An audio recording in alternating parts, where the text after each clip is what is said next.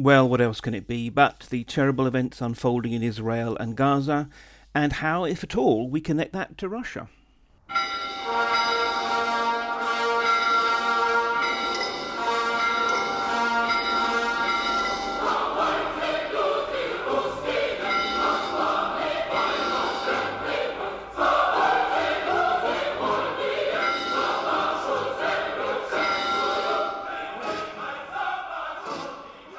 Hello, I'm Mark Galliotti, and welcome to my view of Russia in Moscow Shadows. This podcast, of varying length, frequency and format, yet always reassuringly low production values, is supported by generous and perspicacious patrons like you, and also by the crisis exercise software company Conductor. Well, I'm recording this a day earlier than I usually would, and it's another one of those episodes which is essentially based on 4 bullet points on a post-it note and a couple of jotted down quotes. So my apologies if there is a certain sub-coherence, shall we say, to this.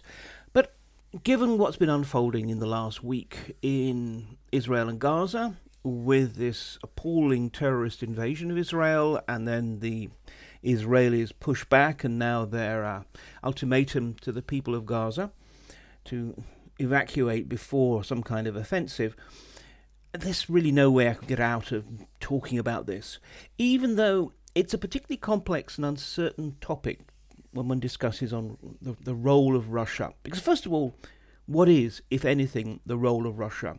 Inevitably, some people were rushing forward to basically claim that Moscow was the grand mastermind behind this, that it was all part of a global war on freedom and democracy, or a massive attempt at creating a distraction of the West away from Ukraine.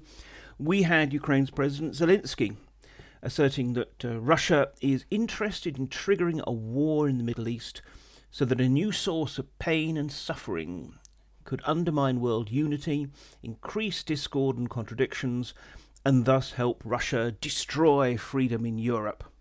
All pretty stirring stuff, although, as I'll discuss later, I actually very, very much would question whether or not actually Russia wants to see some major war in the Middle East. But in any case, this was followed by even more specific allegations coming from within Ukraine, but also elsewhere, particularly amongst shall I say, Ukraine's most partisan friends in the West, very specifically asserting things, that essentially that, of course we know that Russia done it. Claims totally unsupported by any evidence, for example, that Wagner, that all-purpose folk demon of the age, was involved in training Hamas for this, and that somehow Hamas couldn't possibly have done this without Russian assistance. Well, let's be perfectly honest, Hamas, in their own brutal, thuggish way, have in many ways demonstrated a damn sight more competence than the Russian armed forces, and particularly the point about drones that is sometimes made. Oh, well, they used a lot of drones, and only Russia could have trained them in that. Let's not forget that Hamas were amongst the early adopters of drones in their asymmetric war with Israel. So this is nonsense. And as regards Wagner, look, apart from the fact, as I said, I see no reason for Wagner to have been there. But also, I would imagine that these days Wagner is one of the most closely observed institutions around by a whole gamut of intelligence agencies.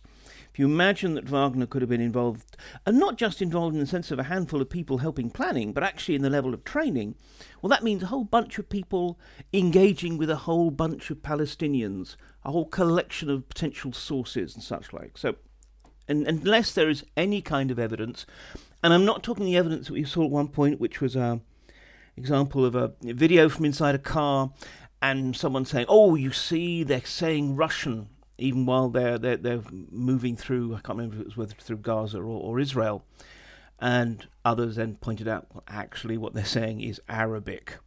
You know, at the moment, there hasn't been a single piece of proper evidence to support this.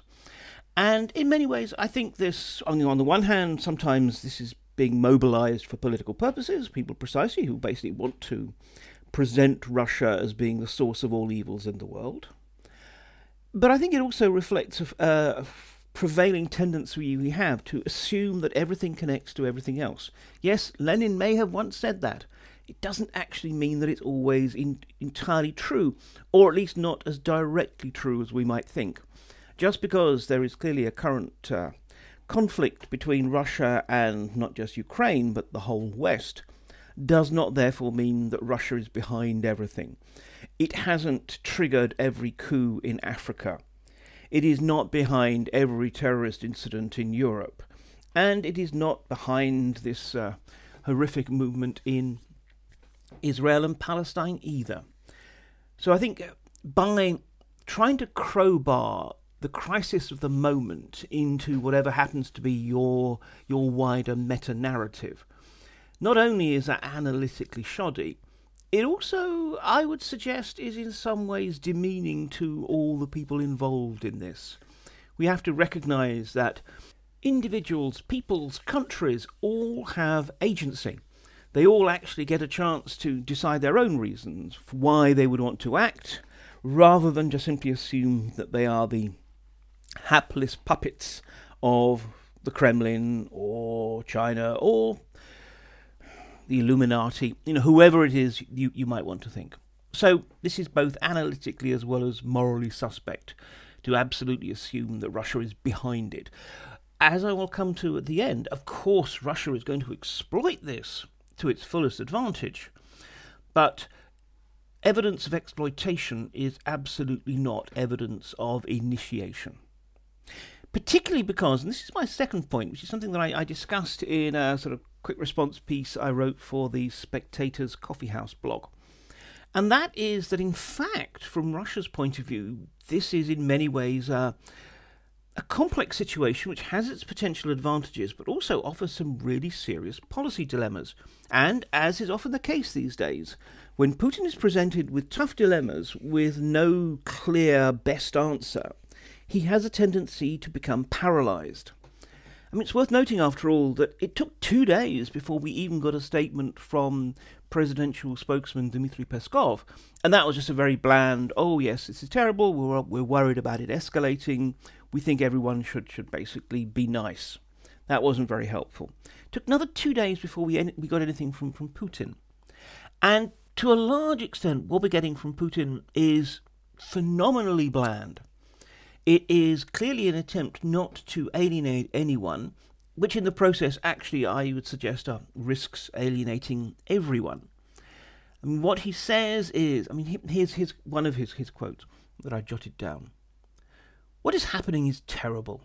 We understand that there is a lot of violence on both sides, but no matter what level of violence there is on both sides, we must strive to minimise or reduce to zero casualties amongst the civilian population, among women, children, and the elderly. Now, in terms of a response to a terrifying crisis like this, this is as bland as you can get. But it's also, the fact that twice he emphasises on both sides. This is actually a kind of perverse inverse whataboutism that is actually more or less trying to sort of suggest there is some kind of moral parity. And who instead is the real bad guy here? Well, actually, for once, I think I should be glad that it's not the Brits. As Putin says, I think many will agree with me that this is a clear example of the failure of the policy of the United States in the Middle East, which tried to monopolise the resolution of conflict, but unfortunately was not concerned with finding compromises acceptable to both sides. So, look, if in doubt, you can always blame the Americans, and that's what we're getting here. The thing is, though, that, look, that is more than anything else, I would suggest, a placeholder of a response. Now, it's not actually that Putin does not, at other times, recognise to a degree what's going on, and particularly the fact that Israel was ultimately attacked, whatever one may think of the situation, the overall context of it. But the point is that whereas the West has this moment in which actually, terribly conveniently, unusually conveniently, both its geopolitical interests as well as its moral instincts align in supporting Israel against the terrorist invasion of its territory and the awful attacks that have been perpetrated against innocent civilians. Russia finds itself in a much, much more complex and uncomfortable situation. After all, it has for a long time tried to develop and maintain for itself a kind of role as, I wouldn't necessarily say arbitrator in the Middle East, but at least a country that has a level of traction in the politics of the Middle East. And this matters to it, not least because precisely the Middle East matters to Europe, it matters to America, and therefore for Russia to have some kind of capacity there means that from time to time it can in effect force the West to pay attention to it and its own interests. But in this situation, okay, who does it back? Knowing full well that whoever it backs, that will alienate other powers with whom it has a relationship and with whom in some ways it comes to depend. Hamas, which is denounced rightly as a terrorist organization in the West, is a body with which Russia still has relations. Hamas representatives regularly go to Moscow, there are conversations and such like.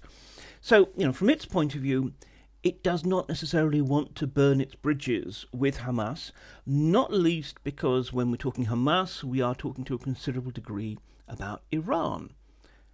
The Russian relationship with Iran is fascinating and complex. We see a lot of talk about, the sort of an axis of, what people tend to mean is evil, but, an axis of rejection or whatever else.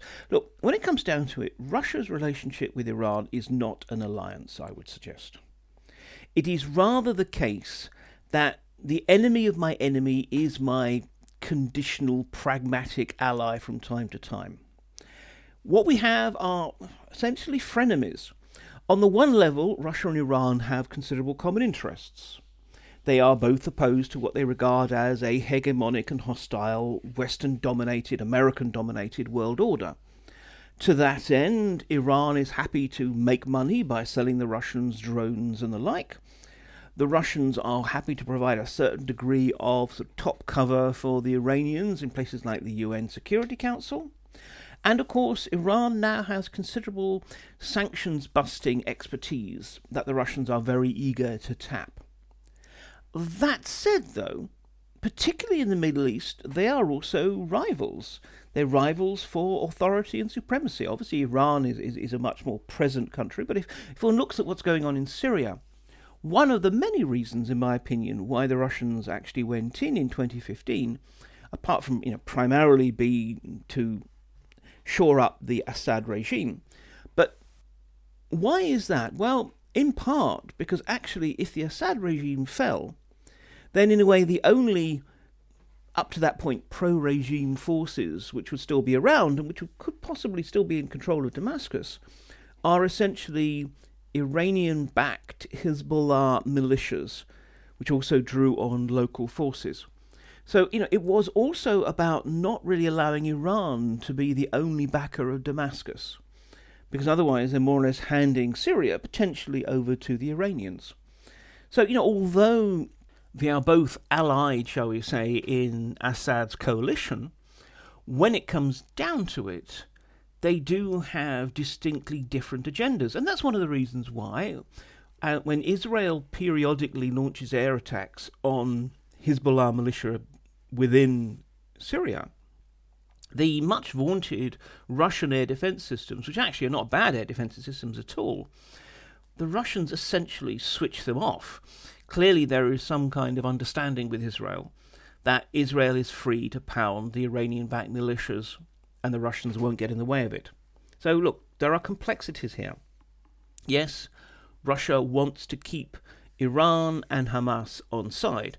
It wants to be able to maintain some degree of diplomatic traction on Hamas and maintain its relationship with Iran, but nor is it actually going to go out of its way necessarily to help them.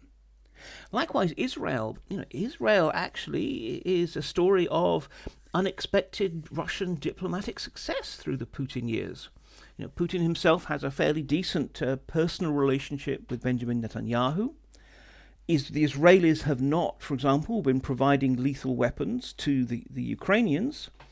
And in fact, Russia and Israel do maintain quietly positive relations. And that's not something that Putin wants to jeopardize either. And it's worth noting, for example, although most of his statements have been this kind of blandly whataboutism ones that sort of more or less imply some kind of moral equivalence between Israel and Hamas. At the same time, one thing that Putin said was Israel has been subject to an attack of unprecedented brutality and, of course, has the right to defend itself, the right to ensure its peaceful existence. So, again, Putin here is, trying to tiptoe that fine line. He wants to signal a sufficiency of support to Israel without actually providing, support, and certainly without burning his bridges in the Arab world. And when one says the Arab world, we shouldn't forget Saudi Arabia. Now, the Saudis were on the point of normalising their relations with Israel, but it's also worth noting that the Saudis have been, in a way, normalising their relationship with Russia too. MBS, Mohammed bin Salman, the Crown Prince of Saudi Arabia, and really the dominant force these days, he seems to have a personal, I hesitate to say fascination or crush on Putin, but certainly there seems to be sort of something there. Again, strong man will appeal to strong man, and vice versa. And likewise, whereas the Saudis were for a long time regarded by the Russians as their main obstacle in the Middle East, we have seen increasing cooperation on a number of pragmatic fronts, whether it's through OPEC Plus and managing global oil markets and thus obviously oil prices, or indeed there's the suggestion that there has been a certain degree of quiet intelligence sharing about the activities of Iran in the Middle East. Again, the sort of thing which would really annoy Tehran if it came out. But on the other hand, from Moscow's point of view, it is a chance to basically trade what it has, which is information on its frenemy, for someone who is also very closely affiliated with the West and the United States. And it does seem to be that one of the things that Foreign Minister Lavrov has been doing quite desperately, or he and his people rather, this past week, is precisely to ascertain the Saudis' position. Because although the Saudis clearly feel that they have to express their solidarity with the Palestinians, at the same time they are implacably opposed to Iran, and therefore they do not want to see Iranian influence increasing. So look, so many complexities, and again I think the point is here that it does illustrate this much wider point. It's long been the case with Putin, and I think it's only got worse over time, and frankly as he gets older, is that Putin makes decisions slowly and often badly. When he's presented with what seem to be pretty intractable choices, when he actually has to choose between a variety of bad options and just simply can only hope to find the least bad one, he does tend to be paralysed. And I think this is what we're really seeing in Russia. There is a degree of paralysis at the very top, a degree of just simply trying to sort of basically provide the most bland and meaningless responses to the current challenges and hoping that it will resolve itself and that the right path will become more clear. And one of the results of that is that different institutions therefore have freer rein to take their own chosen route. So, if one actually looks, for example, at the Russian MFA, on the one hand we can say, well, there is not really much of a clear line being given. But if one drills down to what particular individuals, whether it's the ambassador to Israel or whether it's particular departments, actually what we are seeing is multiple policy lines emerging as individuals and individual departments begin to try and press their own case. And what tends to happen, and this happens in all foreign services, is to a degree departments become advocates for their country or their region. Whether it's just simply because they have gone native, whether it's because it's to their interest to have good relations because then life gets easier, or whether it's just simply because they are that much more aware of the opportunities and costs relating to their particular sort of target environment. Nonetheless, what tends to happen is exactly that, within the Middle East department, you have the Arabists arguing the Arab case and the Israel desk advocating a stronger line in support of the Israeli position. We can look more broadly, for example. One of the interesting things is that it's not really a secret, but that there are many within the Russian elite, and particularly the security elite, who, even if they actually might harbour anti-Semitic feelings, are nonetheless very Israel favourable. Because to them, Israel is this Marshall Sparta. It is this country that, first of all, is not afraid to do whatever it has to do in defence of its national interests, which again is something that obviously appeals to them because it's what they think Russia ought to be doing. But secondly, they also regard Israel as being exceedingly competent, ruthlessly efficient in doing that. If you look at some of the literature, for example, on Mossad that you can pick up on the shelves of Russian bookshops, these are essentially odes to an intelligence agency that it's the subtext that, gosh, we wish our own were anything like as ruthlessly efficient, is not that deeply buried. So, these are people who are naturally favourable to Israel, and who actually have been not just only demonstrating their shock at the fact that Israel was caught with such a strategic surprise, and that all the intelligence and security community did not seem to realise what was going on, but also are now, I would say, facing a certain ambivalence as they see the possibilities that the Israeli Defence Forces will roll into the overcrowded urban environment of the Gaza Strip, knowing full well that, wow, that can get messy, as they know from their own experiences, whether we're talking about Mariupol or Aleppo or Grozny. And, in that sense, thinking, well, please, don't make that mistake. So one of the interesting things is we've seen with certain, not just pundits, but also sources that are closely connected to the military, or even more importantly, military intelligence, is actually, on the one hand, sort of a shock about this Pearl Harbor or 9/11 strategic surprise for the Israelis.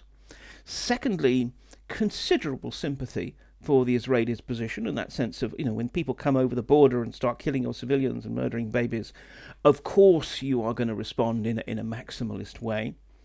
But also at the same time, that sense of, we want to try and persuade the Israelis not to make the kind of strategic mistakes that, for example, Russia has made time and time again.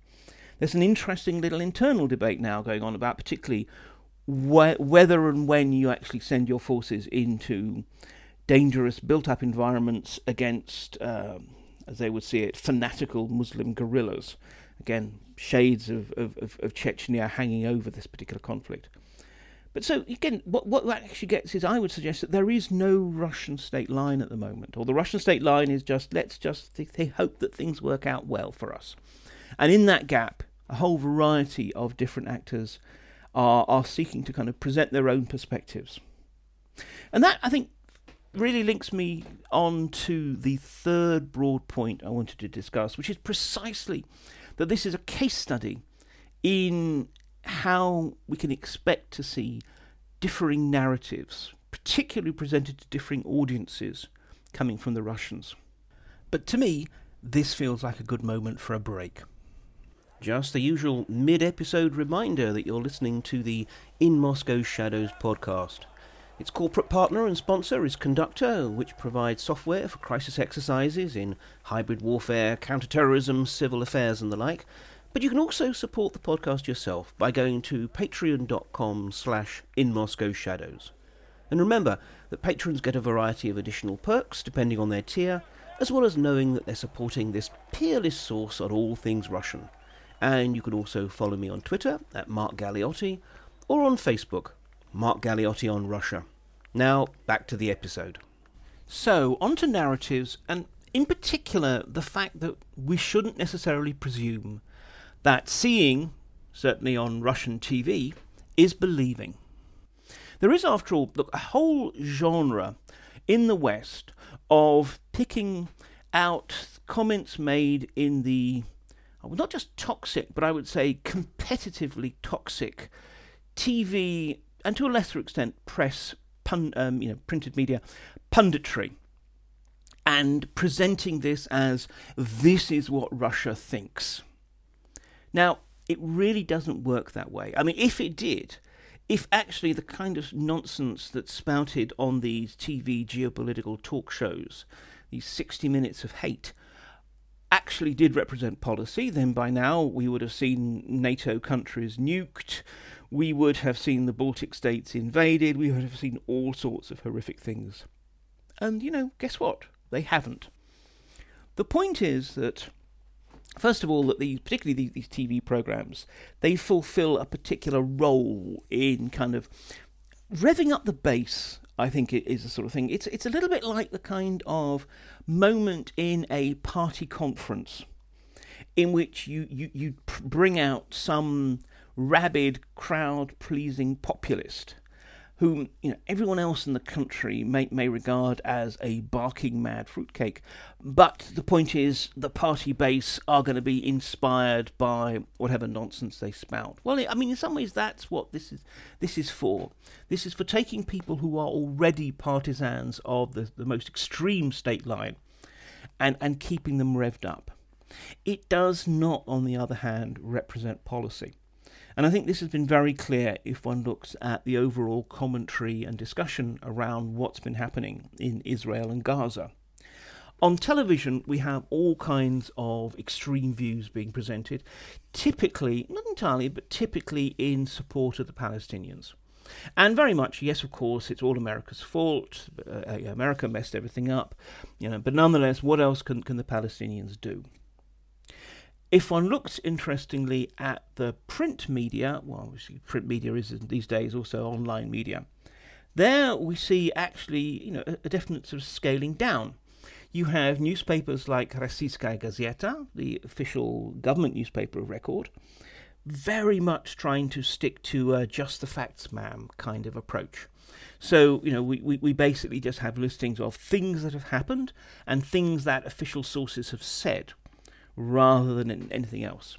If you look at the tabloid Komsomolskaya Pravda, for example, there, though, it's very different. There the sort of tenor is actually really pretty anti-Israel. But even then, more on, shall we say, humanitarian perspective. Look at the terrible things that the Israelis are threatening to do in Gaza. Look at the humanitarian impact of trying to force mass evacuations of Palestinians, that kind of thing. So it's not actually saying the Palestinians are right to go and slit some babies' throats. It's actually more or less focusing on what they would present as the Israeli overreaction and lack of humanitarianism. But as I said, that's particularly Komsomolskaya Pravda's line.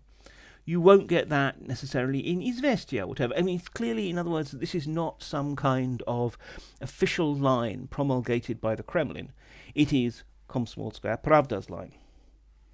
But even so, compare that with policy and with actually this desperate attempt to not get involved, to call for negotiations, to present Russia as being a potential element in that negotiation. But even then, quite frankly, Moscow is being much, much less forceful in trying to present itself as a potential mediator than one might expect. Why is that? Well, I would suggest it's exactly because Moscow realizes just how hard mediation would be, and what's the point in being involved in something that you think actually will be a failure.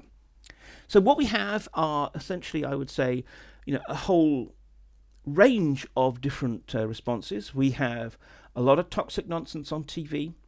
We have a very mixed picture in the press. And we have a policy community that's trying not to get involved.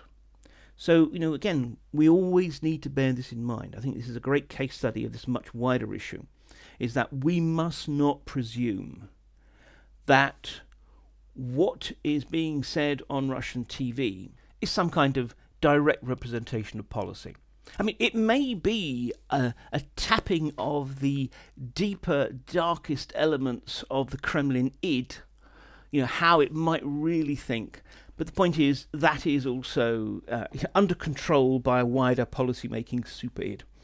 There is a huge difference between what's being said on TV and what's being said by the Foreign Ministry and indeed the Kremlin. But nonetheless, and this is the fourth and final point I want to discuss, clearly the Russians are already and will continue to do what they can to take advantage of this. As well as policy risks, after all, there are definitely potential policy opportunities. I've mentioned, for example, the opportunity to use this as an instrument for anti-Americanism.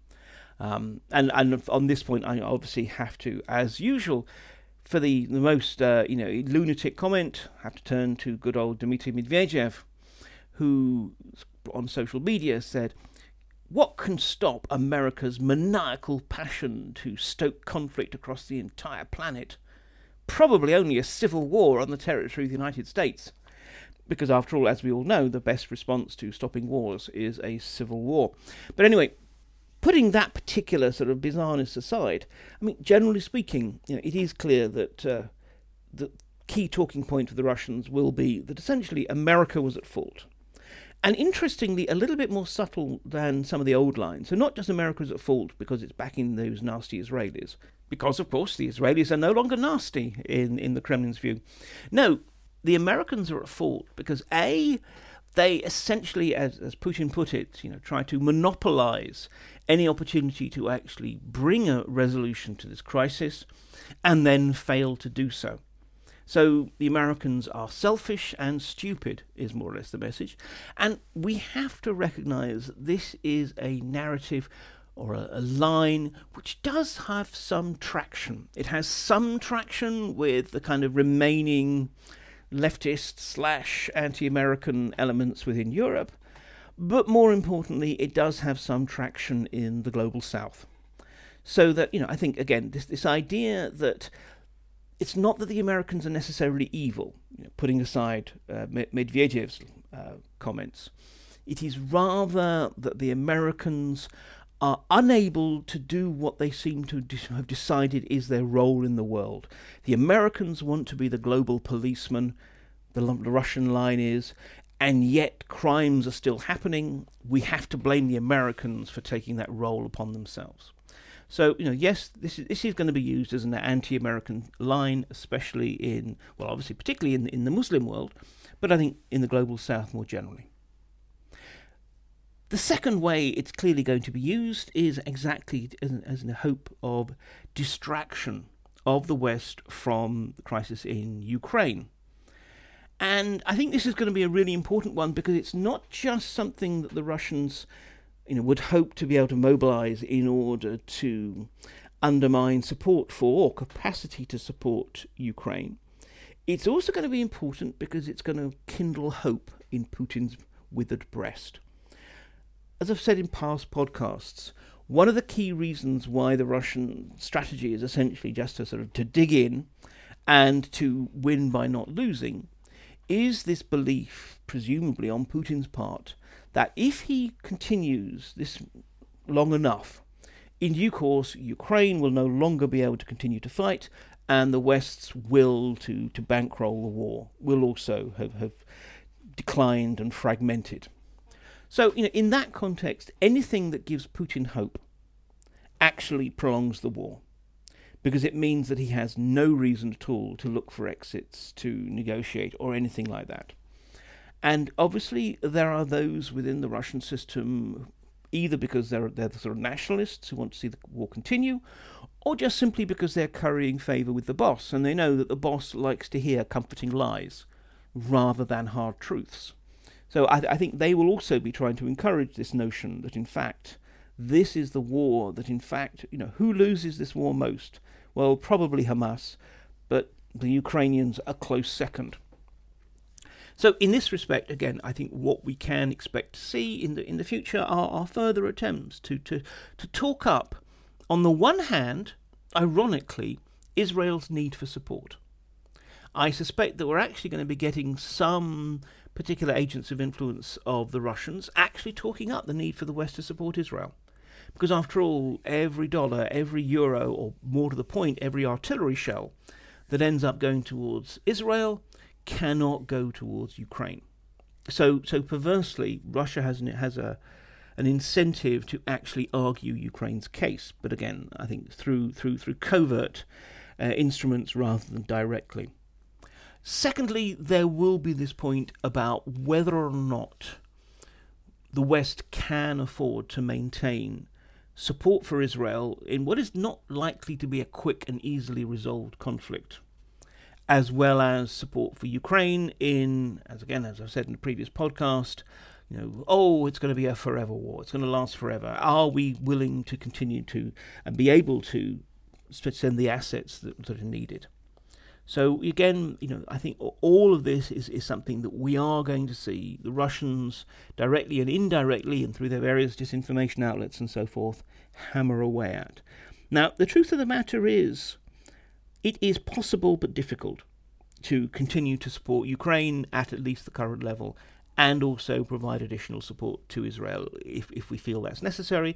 And when I say support for Israel, I mean that might also be indirect support in the sense of aid and tent cities for resettled Gazans in the hope that that diverts at least a few of them from becoming prey to the jihadist blandishments of becoming martyrs and suicide bombers. So there's actually a variety of ways in which the West can play a positive role. But of course, as I say, all of which has a cost. All of which, therefore, provides opportunities for Russian information and influence operations to basically saying, oh no, we are overstretched. How else are the Russians going to potentially use the situation? Well, I mean, obviously, it's much less about using, but shall we say, taking advantage of the situation. Oil prices. Oil prices shot up by 4% on Monday on the news of the attack. It then stabilised, but it stabilised still at a slightly higher level. Instability in the Middle East always tends to lead to higher oil prices, and higher oil prices clearly are good for an oil exporter like Russia, and particularly a Russian state that still depends to a considerable extent on the revenues gained therefrom. So actually, in this way, it still comes down to this. What Moscow always treasures is a certain baseline level of instability in the Middle East, because that gives it leverage and gives it options. Total peace in the Middle East, bad thing. All-out war in the Middle East, probably also a bad thing, especially because it might actually spill into Syria, and that causes all sorts of other policy dilemmas. So look, as ever, the Russians, when it comes down to it, they are not serious actors in this conflict. They were not behind it, they are not orchestrating it, they don't really have much of a clue as to what to do with it, and even if and when they do, they won't really have that much leverage over it. But nonetheless, they are parsimonious, they are going to do what they can to take fullest advantage of it, and that's what we can expect. And the irony is, and this is my closing point, is that the more we big up the Russians' role, the more we claim that they were in some way crucial, actually the more we play to Putin. The more we actually allow him to not just feel, but be regarded in the world as that Bond villain stereotype who somehow is able to, in the name of influencing one conflict, spark other conflicts in other parts of the world. This notion of Russia as having the capacity to basically shape the global environment is not only deeply muddle-headed, it actually plays to the Russians' advantage. It makes them more formidable than they really are. So, ultimately, for the sake of not just the people of Israel and Palestine, but for all of us, we need to keep Russia's role in context. This is a Middle Eastern crisis. It is horrific. It is very much uncertain quite where it's going to go. It does pose certain opportunities for Moscow, as well as a whole variety of challenges. But when it comes down to it, the Russians, even more so than the rest of us, are just simply doing their best in an unpredictable, unstable, and uncertain environment. And we should recognise that and not give them more credit than they're due. And let me close just with one very, very specific example to illustrate that. There have inevitably already been claims from the Russians or Russian-affiliated sources that Western weapons which were provided to Ukraine ended up in the hands of Hamas. Now, this is A, totally unproven, and B, very much, I think, at a low level. I mean, we're talking about, if it happens at all, which wouldn't entirely surprise me, we're talking about, a handful of small arms. Now look, in any major war where there's a whole bunch of guns sloshing around, there will be some level of an illegal market thereof. There is no evidence of any major outflows from Ukraine, and certainly even those trades that have been just of as I say, small arms rather than larger pieces of kit. So if any such weapons did turn up in Hamas's hands, it's almost certainly actually just simply the result of them buying it on illegal markets, or maybe provided by the Russians. But even that, frankly, I would doubt. If this were some kind of Russian operation to try and discredit Ukraine and make it seem that the West should think twice or thrice before sending further weapons, why just a couple of small arms? We know, for example, that some NLAWs and Javelin anti-tank missiles have been captured from the battlefield. Well, why not one or two of them with the sort of serial numbers that would clearly show that they were provided to Ukraine? Even there, it's not actually as if the Russians were prescient enough to basically set up a potential information operation. All they can do is just spin whatever little snippets of reality suits their overall narrative and try and play it up into a bigger one. And if we either use that as a way of saying this is why the Russians are behind Hamas, or use it as an example of this is why Ukraine is a leaking sieve and all of these weapons that we're giving them are heading into global hotspots, either way, we actually dramatically misread the situation. So in this respect, at least, a bit of a sense of proportion is needed. Well, that's the end of another episode of the In Moscow's Shadow podcast. Just as a reminder, beyond this, you can follow my blog, also called In Moscow Shadows. Follow me on Twitter, @Mark Galliotti, or Facebook, Mark Galliotti on Russia. This podcast is made possible by generous and enlightened patrons, and you too can be one. Just go along to my Patreon page, that's patreon.com/InMoscowShadows, and decide which tier you want to join, getting access to exclusive materials and other perks. However, whether or not you contribute, thank you very much indeed for listening. Until next time, keep well.